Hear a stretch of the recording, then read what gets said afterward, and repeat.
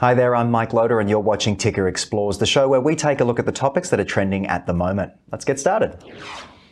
Now, Netflix has discontinued its ad-free basic subscription service in certain countries, starting off with Canada and the UK, and that'll be happening in 2024, leaving a notable price increase for that baseline entry. So how might these changes impact Netflix's subscriber base and, of course, the revenue in the evolving streaming landscape? Aaron Young from Ticker joins me now, the founder, I should say. Welcome to the program. Hi there. Now, what do you reckon? Ad-free Netflix? Well, I mean, it started off ad-free. That was the whole concept. That's how they got us. Part of it. That's how they got us to get away from watching free-to-air television, right? The concept was no ads, watch dramas with no ads. And just as YouTube and Google and Facebook were all about getting away from ads, it's now all about ads, and Netflix wants part of it. Now, the impact that that could have on local television stations around the world who rely on ads, in Australia, Facebook and Google have something like 80% of the advertising spend goes towards them. So that goes to American companies.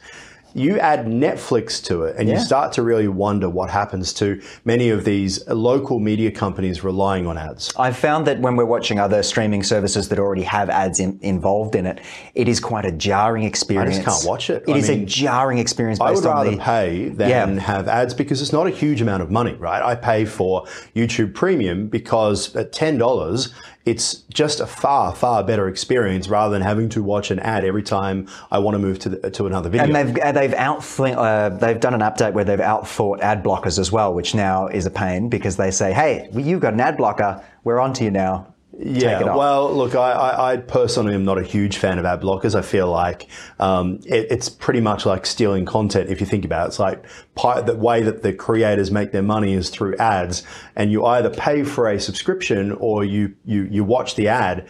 What does you're a creator, I'm a creator, what does a creator get if everyone's using an ad blocker? Yeah, 100%. Well, let's move on to our next topic for the moment, which is still in the realm of streaming and entertainment.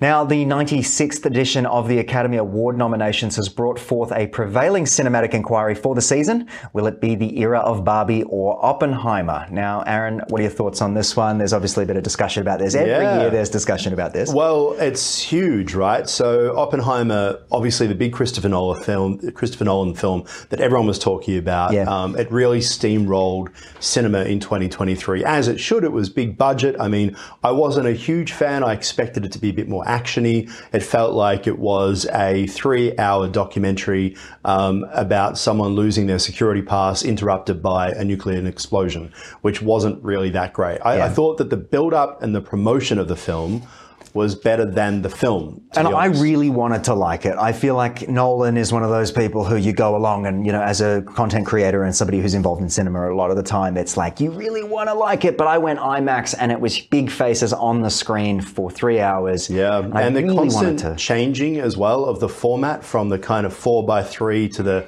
16:9 vibe as well really got me. I didn't really appreciate it. And I do enjoy film, but I enjoy a film, not necessarily, if I'm noticing the technical, I'm not really enjoying the film. Which is very interesting, and I was the same, sort of watching and going, why is this worth it? And then, of course, the bomb goes off in the centerpiece, which is the centerpiece of the film, which was really cool.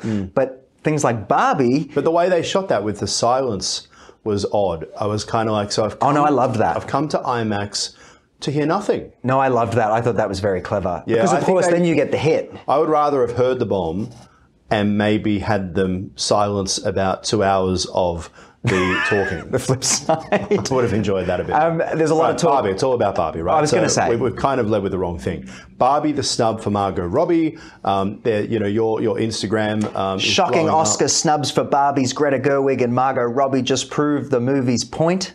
What about the fact that there is a Best Supporting Actress nominee in there for Barbie?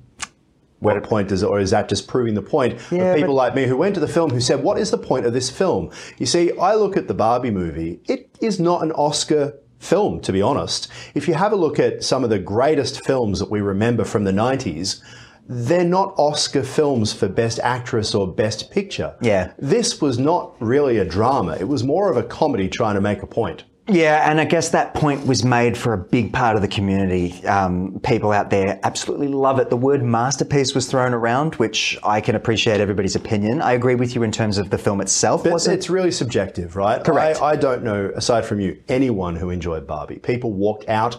I had a friend who he took his mum and she got up and said, "This is crap," and walked out the door. Really? Yeah. Whereas I had groups of female friends who thought it was just amazing, the comments it was making, which I really appreciated. Well, that men are problematic and that women are great, and that the men's world is bad and the women's world is great. Well, the fact that there was this TV show in the 1990s in Australia called Battle of the Sexes, and it's like this radio thing for women driving to work, Battle of the Sexes. I don't care about the Battle of the Sexes because it just feels like it's this never-ending creates cycle. More division. Is that kind of what you're saying? Why do we want to celebrate more division? No, I think it's a complicated one, and it's one that you and I are not going to be able to unpack completely because we don't have both sides here.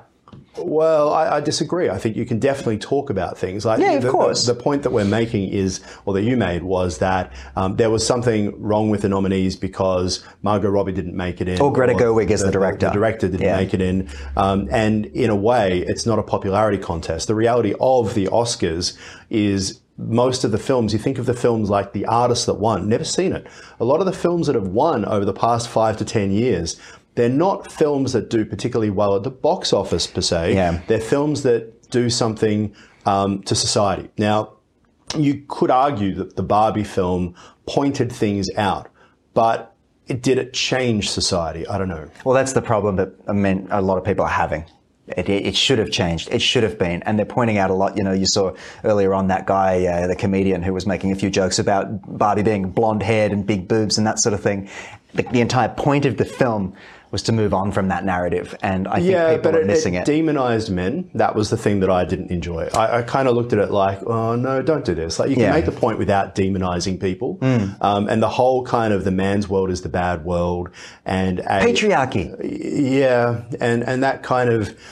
that might be the point they're trying to say, you know, and you have a look at a lot of these award ceremonies and they've had all sorts of controversies about not having enough black nominees, as was the case for the Golden Globes. It got lost by the network. NBC ditched it at one point as well because of that concern.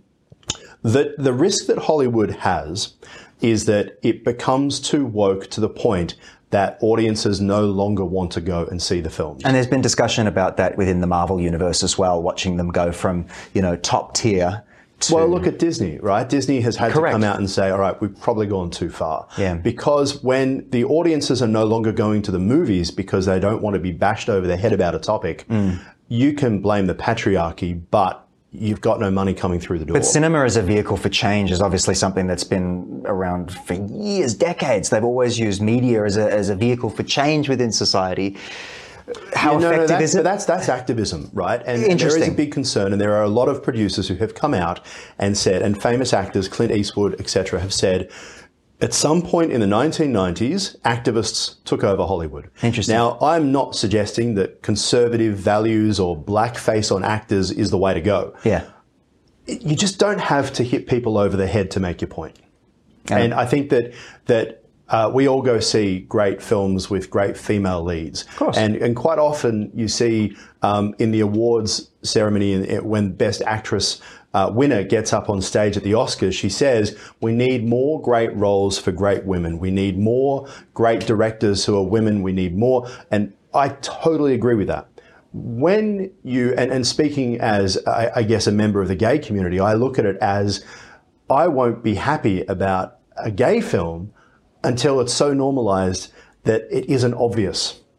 Yeah, once it's interwoven and we're not actually celebrating it. It's the point that it's just such a big deal that turns me off. Yeah, well, it's a big deal until we sort of make the change, I guess. That's the discussion. Anyway, it's an ongoing one. We've got more to talk about. The Doomsday Clock is a symbol that represents the likelihood of a human-made global catastrophe in the opinion of members of the Bulletin of Atomic Scientists. We're talking Oppenheimer now. Maintaining the clock since 1947, the clock is a metaphor for the threats to humanity from unchecked scientific and technological advances. Aaron, the clock has shifted today. No, it hasn't. It's still at 90 seconds. Oh, it's still at 90. Yeah, it's still at 90 seconds. The point about it is that you got to be really careful with these clocks, right? So obviously there's this group that've come together, and it's to scare the bejesus out of all of us to say we're getting really, really close to the end here. Now, number one, what good is that? What difference does it make? Most wars have been started over too many glasses of scotch, where they've said, screw it, let's do it, let's go invade Poland, right? And the trouble is that part of the reasoning for them keeping the clock where it is, ticking so close to midnight, and midnight being when there's going to be this nuclear Armageddon, they're suggesting now it's not so much because someone will start a war, a nuclear war. It's more that with so many weapons that are now being constructed by China, Russia, and the United States, there could be an accident. And that accident could tip off a tit for tat, which then turns into some sort of nuclear Armageddon. Yeah, and once those, you hope that mutually assured destruction keeps everyone at bay, right? That's the whole idea, is to just go, hey, we've all got them. And then they end up playing in this. But people wouldn't start wars at all if they were worried about, mutually assured destruction, right? So Russia has gone and invaded Ukraine, and they're not concerned about the ramifications whatsoever, even though larger missiles. As Einstein said when the Manhattan Project came, this is the most useless weapon there is because it never kills the person that you're wanting to kill. It kills everybody else, but not the person you're wanting to kill. Yeah. And it is the fact is we haven't had a world war since they were invented. So take that as well, right? But I think the fact is human beings never act unless they're on the precipice, meaning that the idea that we're 90 seconds to midnight probably is what human beings always need. You're thinking that we live in this constant state of 90 seconds to midnight just because these weapons exist? Well, I think if we didn't, some dictator around the world might have an idea that would be bad, right? So that concept of we're always on the verge might keep people at bay because nothing else seemed to work. We talk about the United Nations. They've been useless at stopping anything lately because the key members of the United Nations are the ones with all the nuclear weapons. And think about the League of Nations, which was the UN. That didn't prevent World War II. Yeah, and of course NATO's doing what they can as well. There's lots of discussions going on. NATO's building up, and that could lead to a nuclear war. So, because they're up against Russia, that is a nuclear power. So, I think that the Doomsday Clock, we have to look at it and be really careful because it could, if it gets too close, it could make some crazy dictator say, "I want to be the first, not the last." Yeah. Well said. All right, Aaron, another ongoing discussion. Thanks for joining me, as always. All right, Look forward to speaking to you again soon. All right, that's the program for now. Stay with us. There'll be more Ticker coming up. And of course, head to tickernews.co for news coming to you from all over the world. I'm Mike Loder. I'll see you again soon. You're watching Ticker. We'll have more in just a few minutes.